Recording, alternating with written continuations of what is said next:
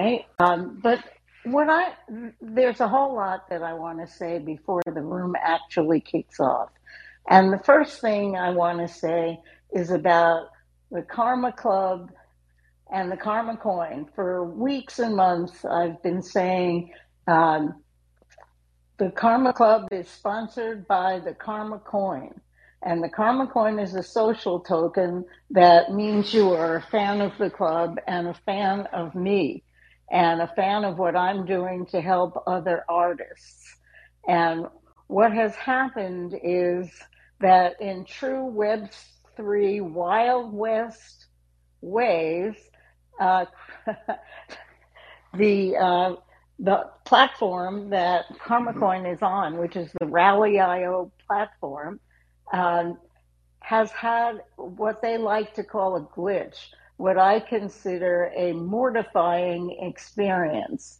And the glitch is that they have problems completing their transactions. So I'm going to say to you that you probably should not try and either buy or sell Karma Coins right now until they get this straightened out. And the money, if you already own them, the money is safe. So that's not an issue. But the process is really screwed up. And I don't want my people who are dependent on karma, because they are, friends of mine and people who we've been working together for, maybe sometimes 2 years together. So I don't want anyone to go into something where I don't know how it works anymore, because the interesting thing is the people involved don't know how it works. Every day, Rally sends another message on the Discord that says, don't worry, your funds are safe. We still haven't diagnosed the problem. This is not confidence inspiring. So Web3, itself is not confidence inspiring because it's very early. So I can't, anyway, I can't recommend the Karma Coin for right now. I'm going to straighten it out. And then, of course, when I straighten it out, hi, Barbara, I will tell you what's happening, because I'm sure it's going to be interesting in one way or the other. And we're going to all go through this, as they say in Web3, wag me, which means we all make it together. Well, if we all make it together, and if these social tokens, nobody really understands them, even the people who, make them and ask us to participate. If they don't understand it, how can we the evangelists and we the people who have found out use cases for them, how can we be expected to continue participating? So anyway, that's my little housekeeping matter about Karma Club and Karma Coin. Karma Club isn't going away. Karma Coin may or may not. So let's just see what Rally figures out about its platform. And in the meantime, I'll have to figure out another way to sponsor myself. And I'm sure I will, because I'm not a babe in the woods. This is not my first rodeo. And it isn't my first for operate. Okay. You were cutting off, Francine. Hi, everyone, and welcome all to everyone on call-in inside as well. So we're simulcasting as usual, and so join us on stage anytime. I have to tell you something about calling. Charlie's there too on the other side, so you could actually tell him as well. Charlie Weiser. I have to tell you something about calling. It's way more successful for us than Clubhouse has been. And invited Charlie up to the stage. And that's kind of interesting. We have more downloads there, and I'm getting very fond of call-in, for which I have to thank Heyman. Oh, you're welcome. And and also I think the key thing is access too, right? Because I think that was always my focus, just making sure that there was no device issues for people and having accessibility. And also they had the podcasting and recording way before anyone else, so that was Right. a great thing. And now they also push it to Spotify, Apple, etc. Yeah, which means that we actually have downloads on our podcast, and we're actually making a real, I wouldn't call it professional just yet, but let's call it a semi-pro podcast. Anyway, hi Brian, on to um, women and money and leadership. We all know a lot about women in leadership because Barbara's been telling us, and also because um, there's a great emphasis on getting more women into corporate leadership. And I'm determined to get more women into political leadership because I think it couldn't be any worse politically on both sides, as they like to say, than it is now. And that I believe women could make it better because women are used to being mothers, and mothers are used to refereeing. And what the global world order requires right now, more than anything else, appears to be refereeing.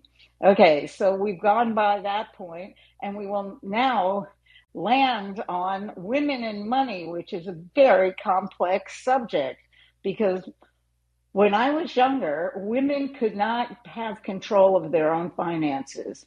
If you were married, um, your husband had to sign on your bank account. And this led me to invest in one of the first women's banks in New York back in the 70s. And and although that bank went out of business, it really showed um, a lot of male bankers that there were women who were worthy of a bank and should have gotten to be on bank accounts by themselves. Okay, so we then have gotten to where women can buy houses by themselves, which also didn't used to be the case. And then we got to where women outlived men, which is where we are now, and where women end up inheriting a lot of money. Women make money, they inherit money, and they end up with a lot of money. And many of them do not know how to manage it and are frightened about the whole subject of managing their money and dealing with their money. And yet there is a whole industry devoted to helping women plan their finances. And that industry is, you guessed it, run by men. Um, it's, it's very, very interesting. Anyway, Guda, would you tell everybody now who's in the room what you learned about women billionaires? Oh, yes, of course.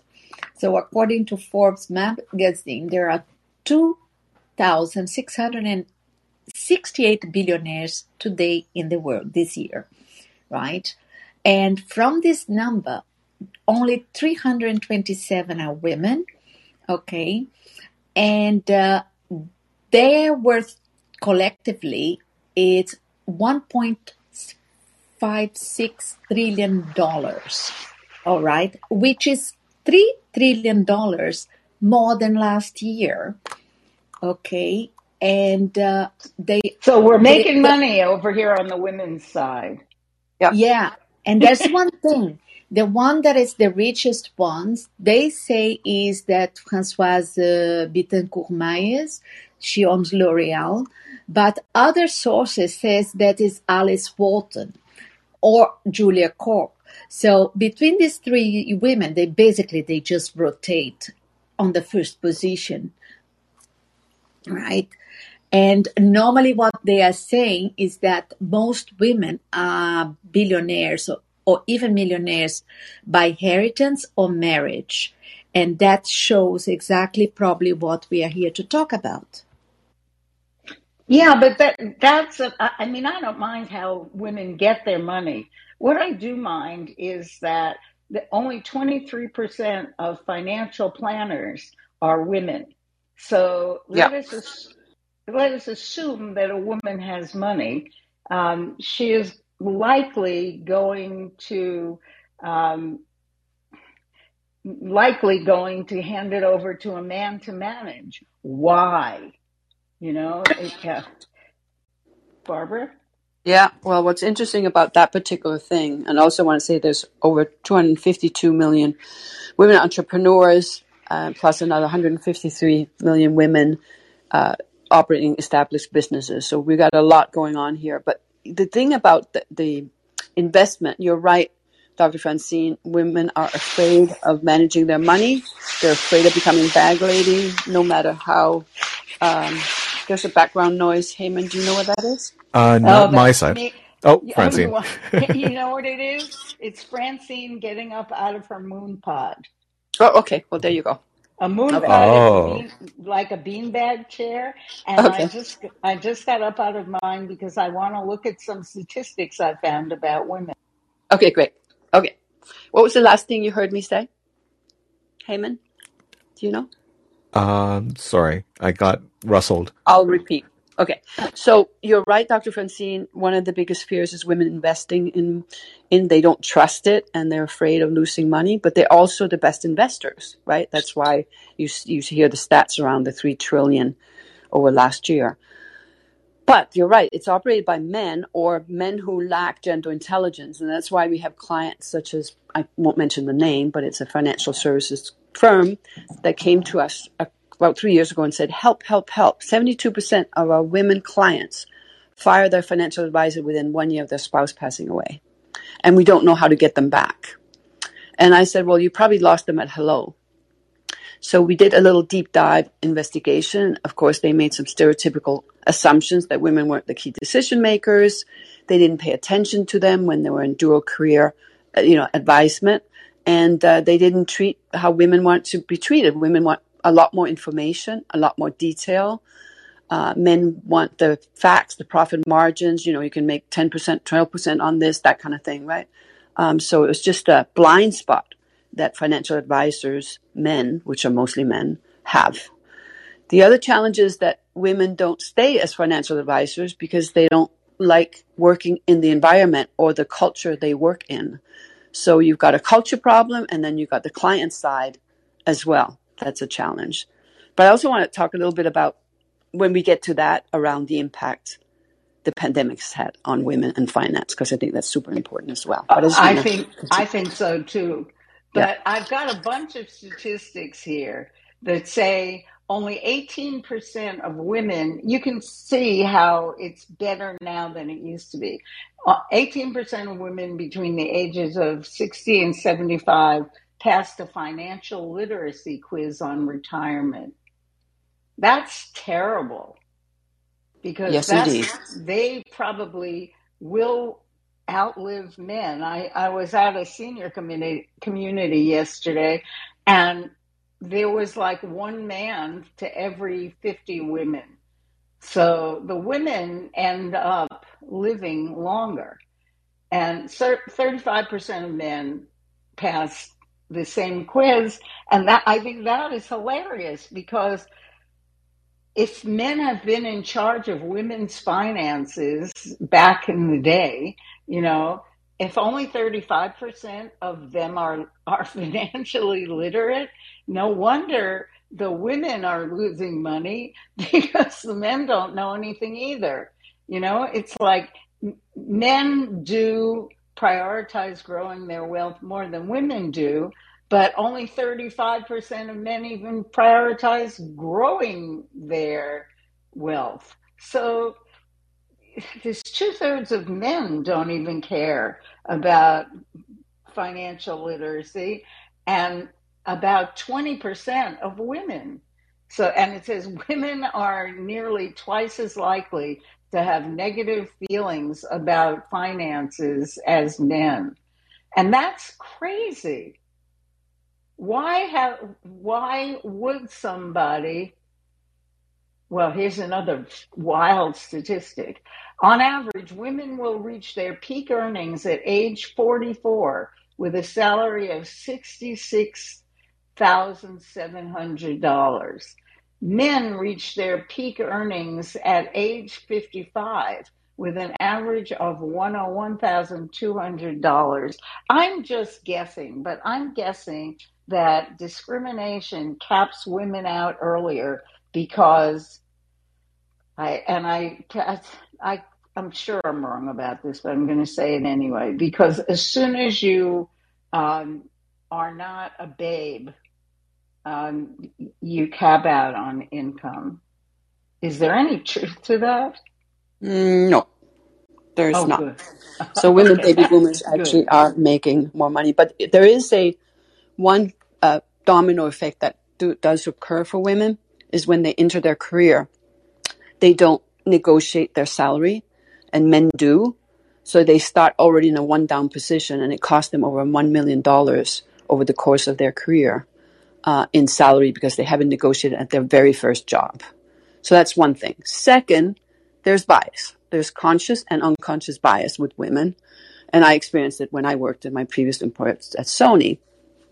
You know, I was the top salesperson in the company, MVP award, 14 Outstanding Sales Achievement Award. But I was at a dinner and I heard a joke. One of the managers said, you know, we should hire more women because we get twice the results for half the money. And I thought, wait a minute, I'm the only woman. And this is what he said. He must be talking about me. So I phoned I was the Western sales manager, phoned the Eastern sales manager back then. And I said, how much are you making, a guy? And I found out that he was making almost 38% more than me. And I went to HR and said, what's going on with that? I'm the top producer, making 30. Make a long story short, they said, well, he's the primary income earner. He's got 2 kids. And I said, well, I have 3 and I'm a single mom. I'm a divorced mom, right? Anyway, I negotiated. I got equal pay, but often that's blind to women, right? So we don't know that. And Do you think that income transparency, there used to be a time when you couldn't ask anybody what they Yep. made, or it was Yep. considered, not polite. Yep. And all of these salary things were behind a curtain. Now they're transparent. So does that make a difference? Big time. Yeah. Yeah. The only problem is that it ends up in litigation. You know, so Goldman Sachs, for example, has the largest gender discrimination lawsuit in the history of business, right? Partially has to do with this transparency that, women are beginning to see that. So we need to not treat it in a legality way, but treat it in a correction, like I did. I didn't go to a lawyer. I went to HR. It took me 7 months, but I did get it corrected, right? And Where I got it can corrected. women go? Where can women go to find? Does anyone know where women can go to find out where the pay disparities are? I do know a place. I don't have it on hand, but I will share it with Heyman. How's that, Heyman? When I find it, sounds good. Yeah, that's a good idea. And I'll also paste it in the call-in side as well. Yeah. Great, beautiful. Thank you for that. Yeah. Okay, the average life expectancy for a woman born in the U.S. in 2020 is 81 years, while the average life expectancy for men is 76. So there's 5 years, during which women will live without their spouses, if indeed they had them. Anyway, it's pretty pathetic. Yeah. And women need to know more about money from start to finish, especially women of color. Yeah. And there is, back to Guida's point, there is a huge transformation occurring. The women in wealth and all the big banks are after that clientele because they want it.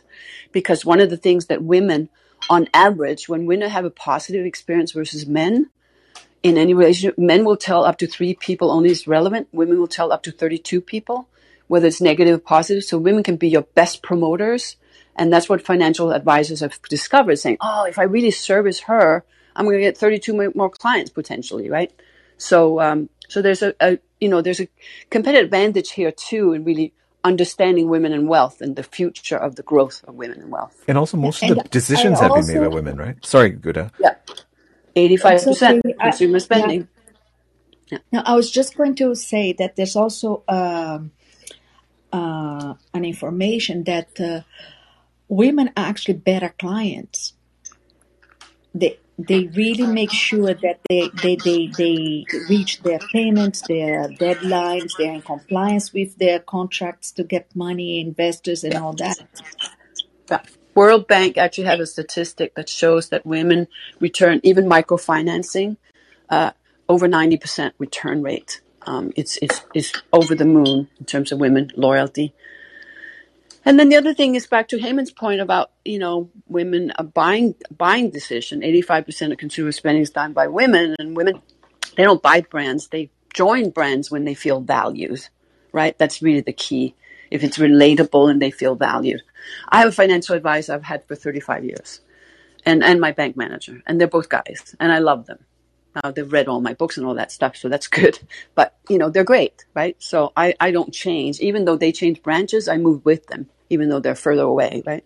So that loyalty factor is another thing that comes up for women. I don't know if you, Dr. Francine, but I actually rather pay more and have a really, really good relationship.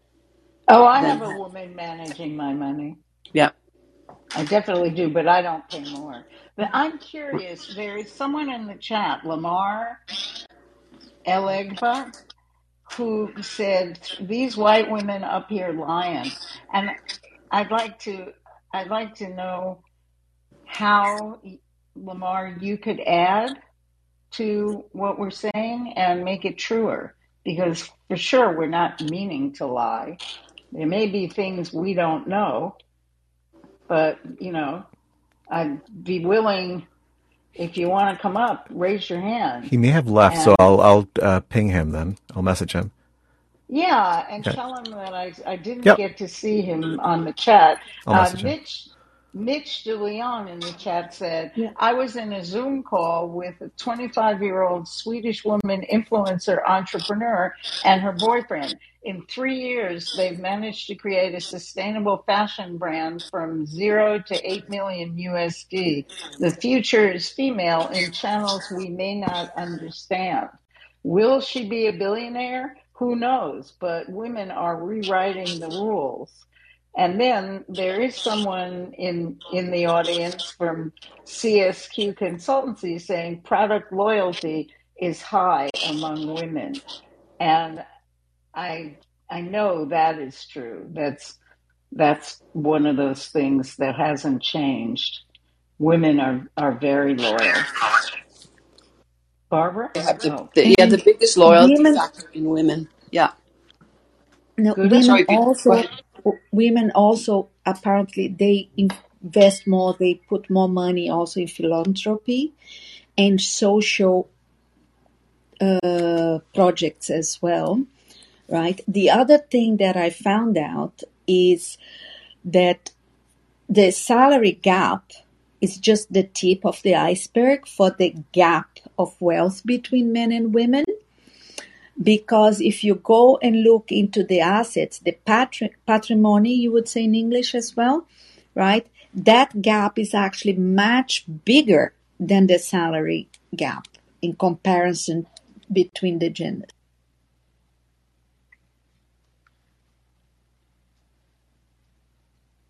That's interesting. That's extremely interesting. There are some interesting things around women entrepreneurs, including myself, in terms of getting finance. So there was Industry Canada did a study, and they took 250 MBA students, and they gave them the same pitch deck to apply for a loan. Both men and women, MBA students, went into banks. Same pitch, same language, same ask, all of it. And 37% of women were approved and 72% of men were approved. So women go through this extra scrutinizing, right?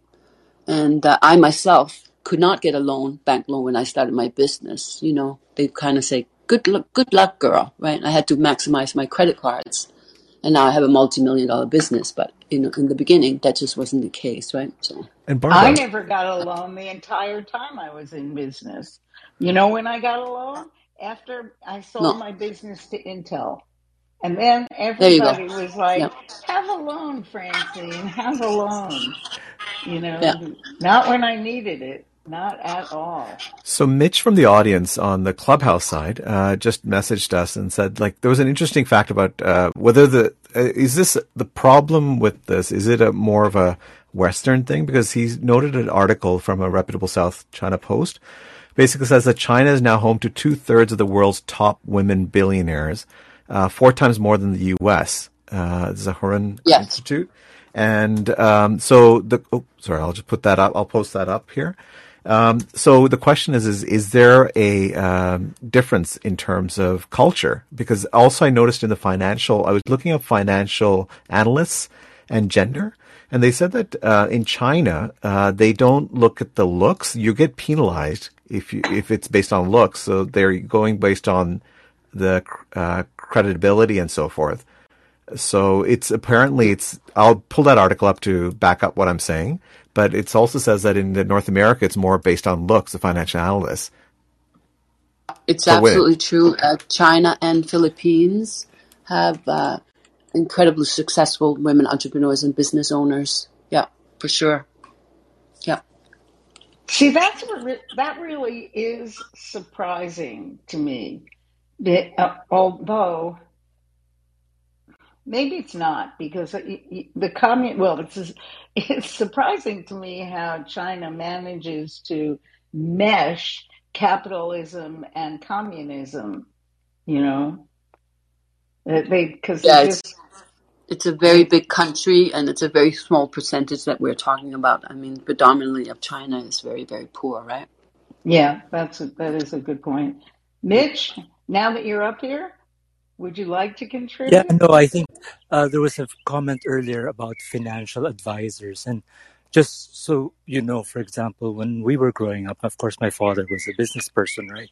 But our private banker as a family was a woman. She was American, Chinese. But because she spoke to my mother intelligently, she was chosen by our family as financial planner because she could speak to my mother in a respectful manner and not kowtowing to my father. And so I think there's a lot to do about culture here as well, right? So, I mean, I think a lot of the stats are American-centric, but you should really see Singapore, Thailand, Malaysia, Philippines, Taiwan, big swath of Southeast Asia. There's armies of financial planners and very, very kick-ass, women-led CEOs, and a lot of firms with quite a bit of diversity around, putting to shame a lot of the Nordic companies, right? So, yeah, that's all from me. That is so cool, because I always forget how American-centric I am. That despite the fact that I've traveled all over the world, I've only lived in America. And I'm sure there are lots of countries that are kinder to women than America is. America, if you remember, is to kind of segue into leadership, is one of the only countries that hasn't had a woman political leader. We've never had a woman president. And it doesn't seem to be that it's going to change.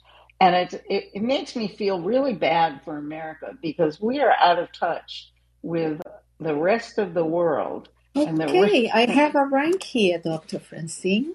Okay, what have you got? I have the best country to be a woman today is, let me just get to it, the Netherlands. Right, so in the positions 1 to 5, we have Netherlands, Norway, Sweden, Denmark, and Finland.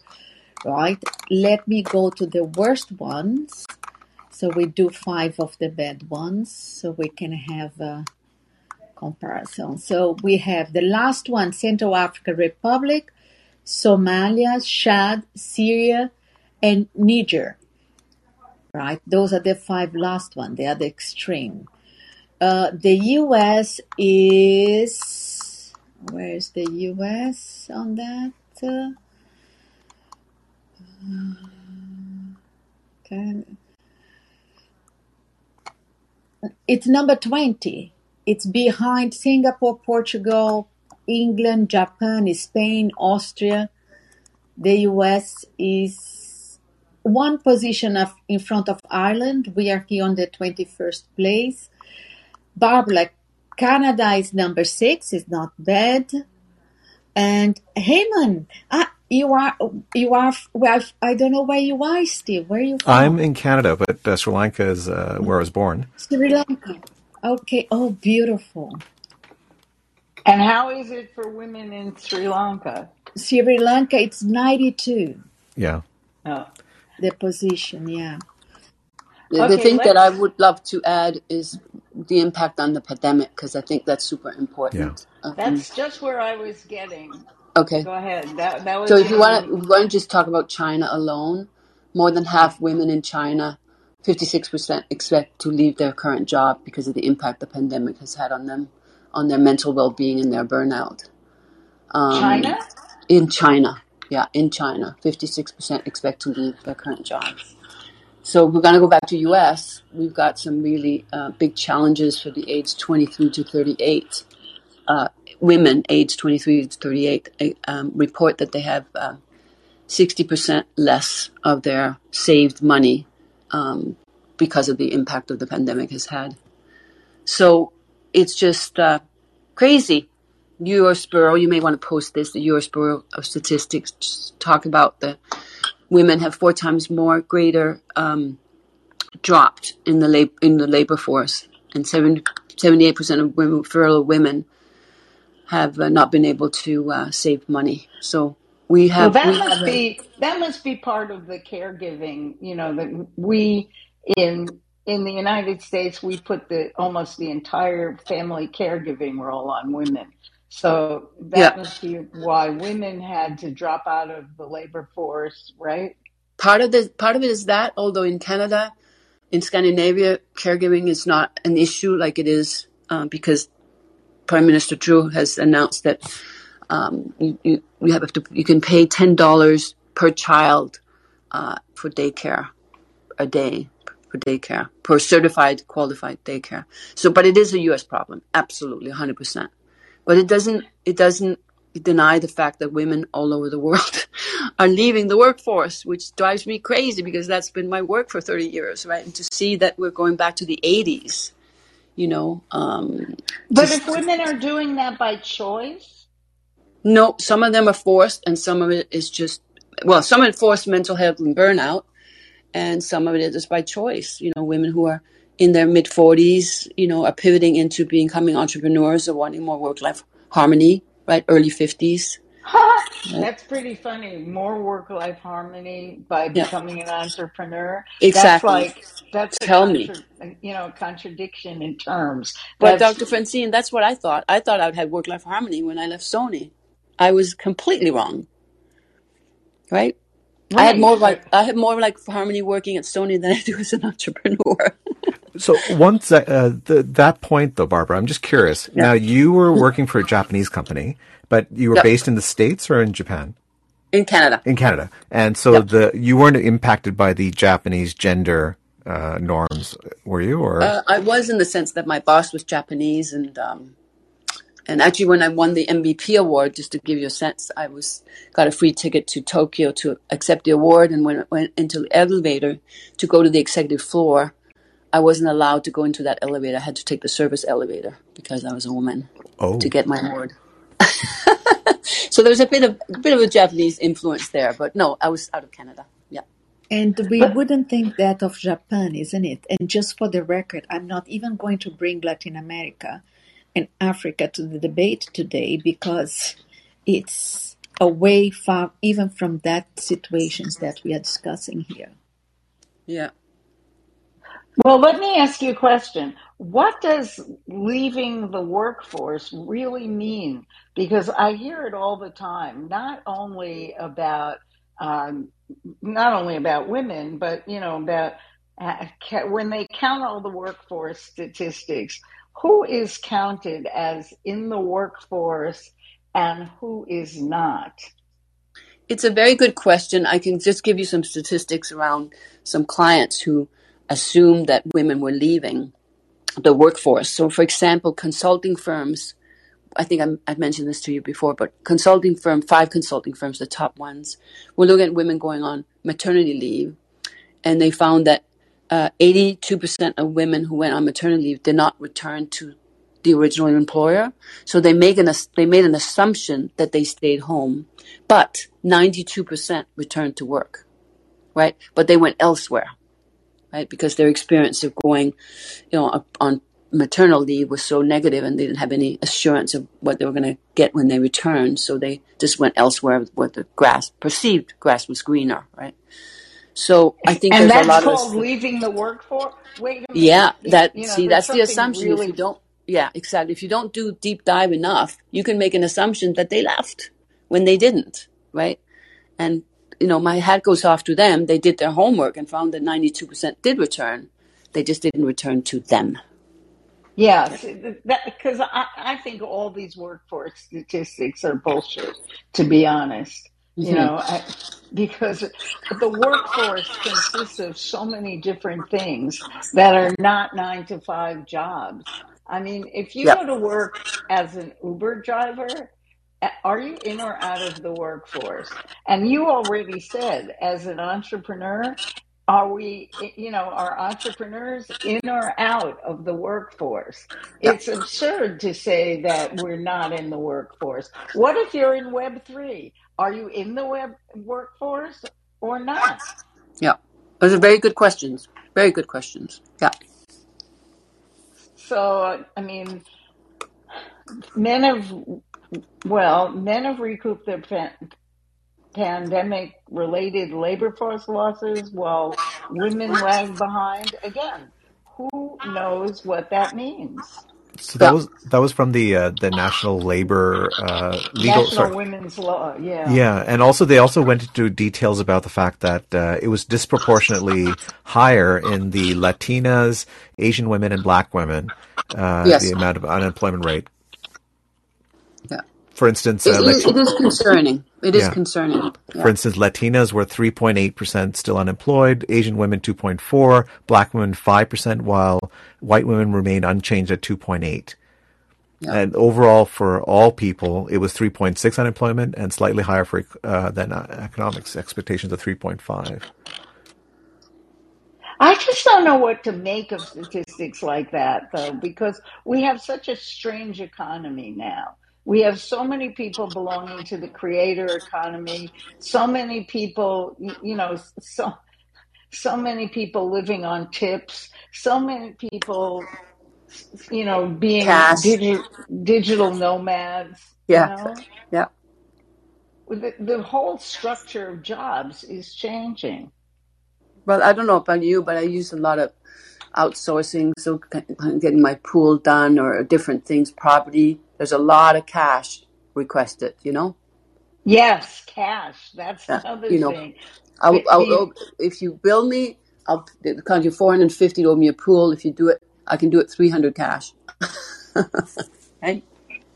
Yes, and that's what that is what people are saying. Okay, so there are a lot of people in the shadow economy. I'm just trying to figure out how women are doing in a real way, not okay, so what if you are, for instance, a singer in a nightclub, or a recording artist, or part of a band? Are you in or out of the workforce? And also the other side of the spectrum, we're talking about farmers. I mean, in the care economy, the gig economy too. Yeah. Yeah. So again, I think we have the wrong stats, but that doesn't. So even now, when I look at these, what women don't have, and I don't know if even these statistics about women's negatives, women's negative attitudes toward finances, You know what? We are on this panel, on this stage, missing a Black woman because I am absolutely sure the Black woman's experience is completely different.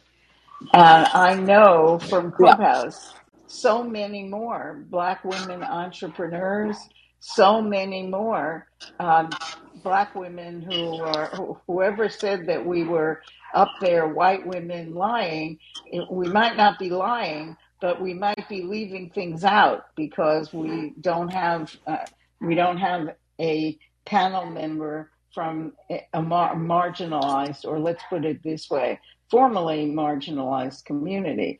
Oh, and by the way, when we refer to women, because it's Pride Month, when we refer to women, what are we talking about? Mm-hmm. You know, there are several new movies out. One of them is called What is a Woman?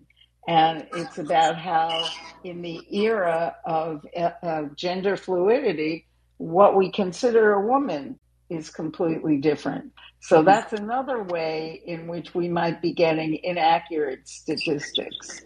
But I can tell you that I can't tell you how many client or potential clients large corporations I've gone into, and I've asked them when they do their employee survey or engagement surveys, and I say, have you split it by gender? They'll say yes. And then I'll say, have you split it by, Black women or, women of color versus men of color? They'll say no.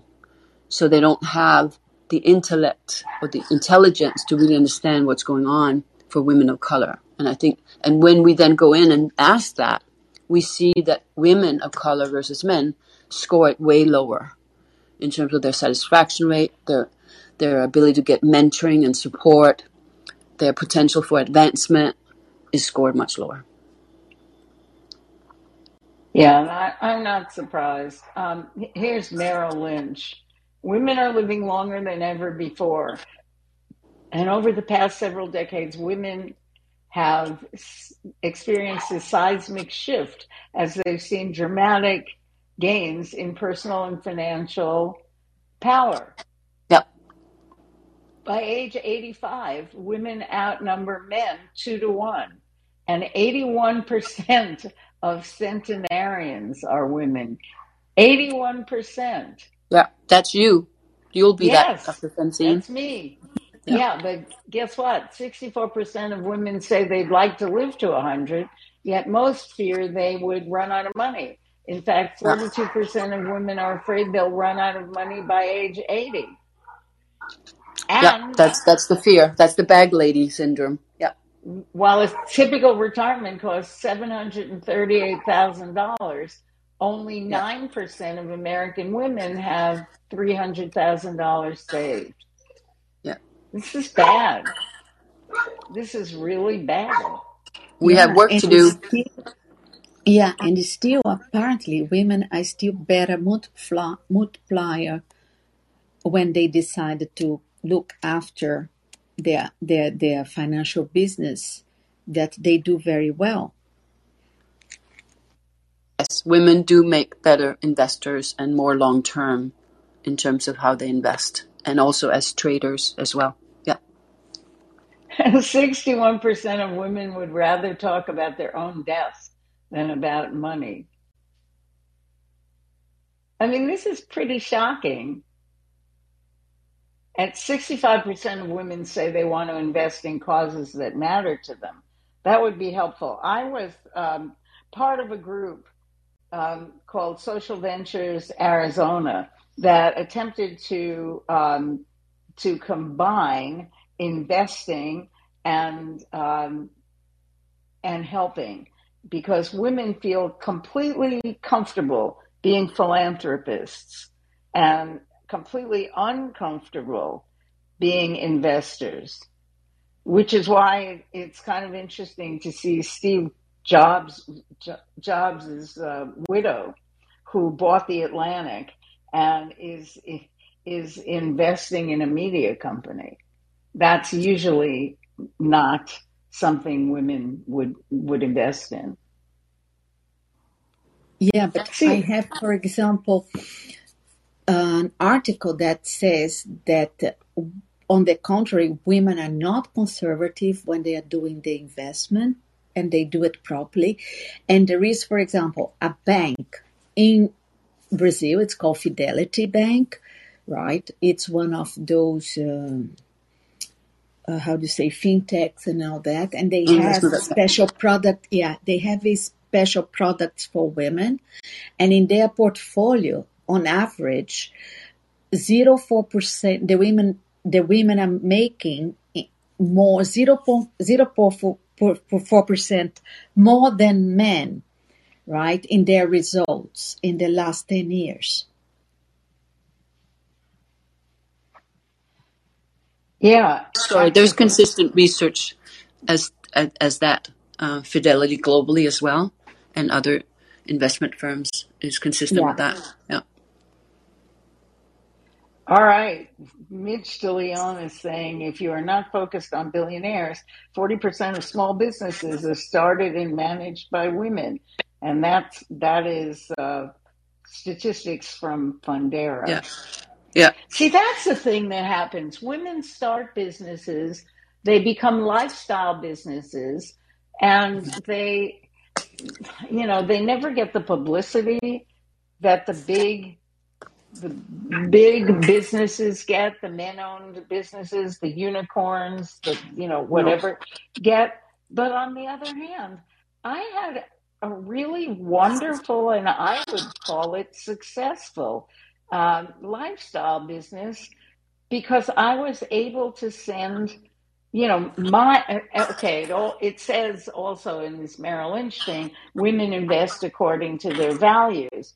And my thought process when I went into business was, I want to be able to send my children to college and not have to ask a man.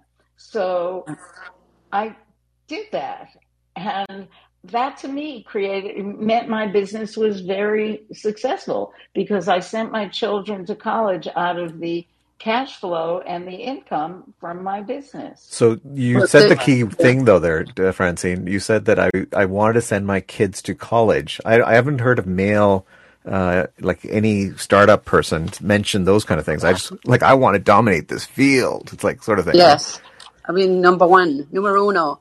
But I also want to say, so we started about 20 years ago, maybe a little more, because of that, because women weren't known. Women like you, Dr. Francine, weren't known of how they operate and their different values. We started this thing called Women of Influence with Deloitte. And so those were lunches where we would bring women on stage who were successful, right? And one of the latest one was Susie Bates. I don't know if you heard of her. She created the Poo-Pourri, that bathroom toilet spray thing. You probably have it in the bathroom. And she couldn't get any advertising for it. She couldn't get any finance because it was such a poo brand. They called it the poo brand, right? Right.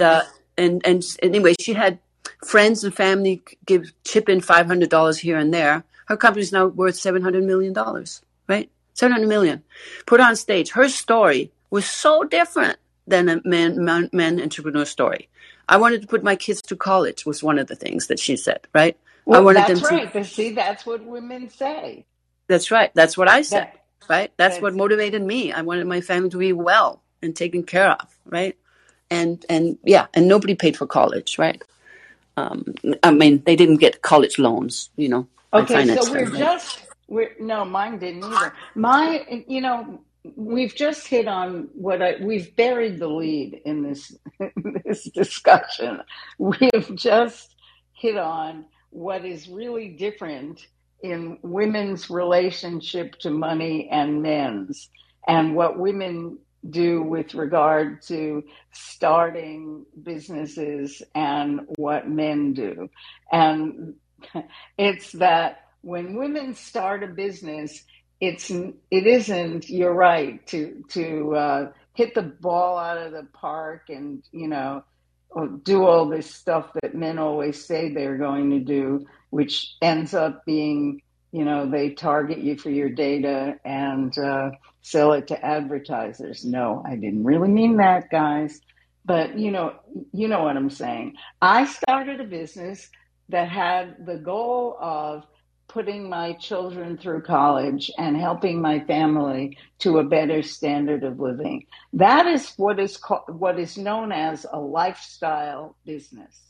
There are so many of those businesses that are started by women and grown by women and run by women for the sole purpose of leading a better lifestyle. And those never get any attention. And that is something that I wish we had talked about more I during think this. I think that is super important because, when you look at really the values of women, the core values that we discovered, one was happy family, happy employees, come before high profit, positive work environment, welcome environment, before profits, contributing to a higher purpose, networking and social support. Those were the 4 fundamental values that women bring as entrepreneurs. And I would say that goes for me big time, family first. So you see, when you look statistically at women in business, you see the growth. Women tend to be more successful long-term as entrepreneurs. Men will fail up to 7 different, experiments on being an entrepreneur. Women tend to stick to 1 or 2 and they stay very, very long-term with it, but they hit a certain ceiling, they stay at that ceiling. And what's wrong with that? So, what's Barbara, wrong with that? are you saying then that basically women have more to risk, and their decisions are based on that? Well, women go ahead. I think our decisions are based more on sustainability. Yes, exactly. I mean, we don't wish to fail.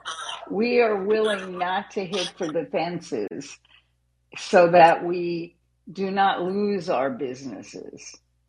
Yeah, that's exactly right. Yeah, and I'll give you a personal. I had a firm, I can't tell you which one, that were pitching me about 5 years ago and wanting to buy my company, and very, very aggressively, in a very nice way, whining and dining and all that stuff. And I thought, why would I want to do that? Why? I'm happy. My family's happy. We're making, good few million here and there. It's all good. Why? When is enough enough? Why do I need to grow it to $500 million? What's the big thing? So I really think there's that part of that value too, is that I don't want to be on top of the heap, It's funny you made that question, because when enough is enough, because this is one of the questions I did years ago. I asked my husband, and I don't think most men has this frame of mind. They always looking to make more, to make more, to make more. And some of them break on this, or others, I don't know what happened. But I mean, I find interest that women even have this, it's almost like a sense of self, of balance, of, amazing. And there's some interesting... It's balance. It is. And I want to read what Bonita Banducci in the chat said. For women, their business is like a child they don't give up on. And that is the truth. The books on startups are all written by men who say, fail fast. And that's exactly what Rick also in the chat says, that is what men are groomed for, to beat others. We are not groomed to get what we need. We are groomed to do better than that guy. And Gregory says men are verifiers, women are validators. Men want to be rich, women want to enrich, which is nice. Very nice. Lovely. Yeah, I really love this chat. Usually I don't spend a lot of time looking at the room chat, but I realize now, and this is something that I've learned after 2, years of doing this, I have just learned that a lot of people don't necessarily want to speak, but they do want to be part of the conversation and they want to be there. So thank you, everybody who is part of the conversation. And beautifully, from Yeah, And beauty. backstage. and I Yeah. think it's worth it to remind and point to everybody that actually the first self-made millionaire woman in the world is Madame C.J. Walker, Yes, that's exactly right. Madam a black C.J. woman. Walker, that's right. She was a black woman and she made a hair product. And she was a self made millionaire. And that's why now um, I would bet on black women as the next stage of entrepreneurship for sure. It's coming.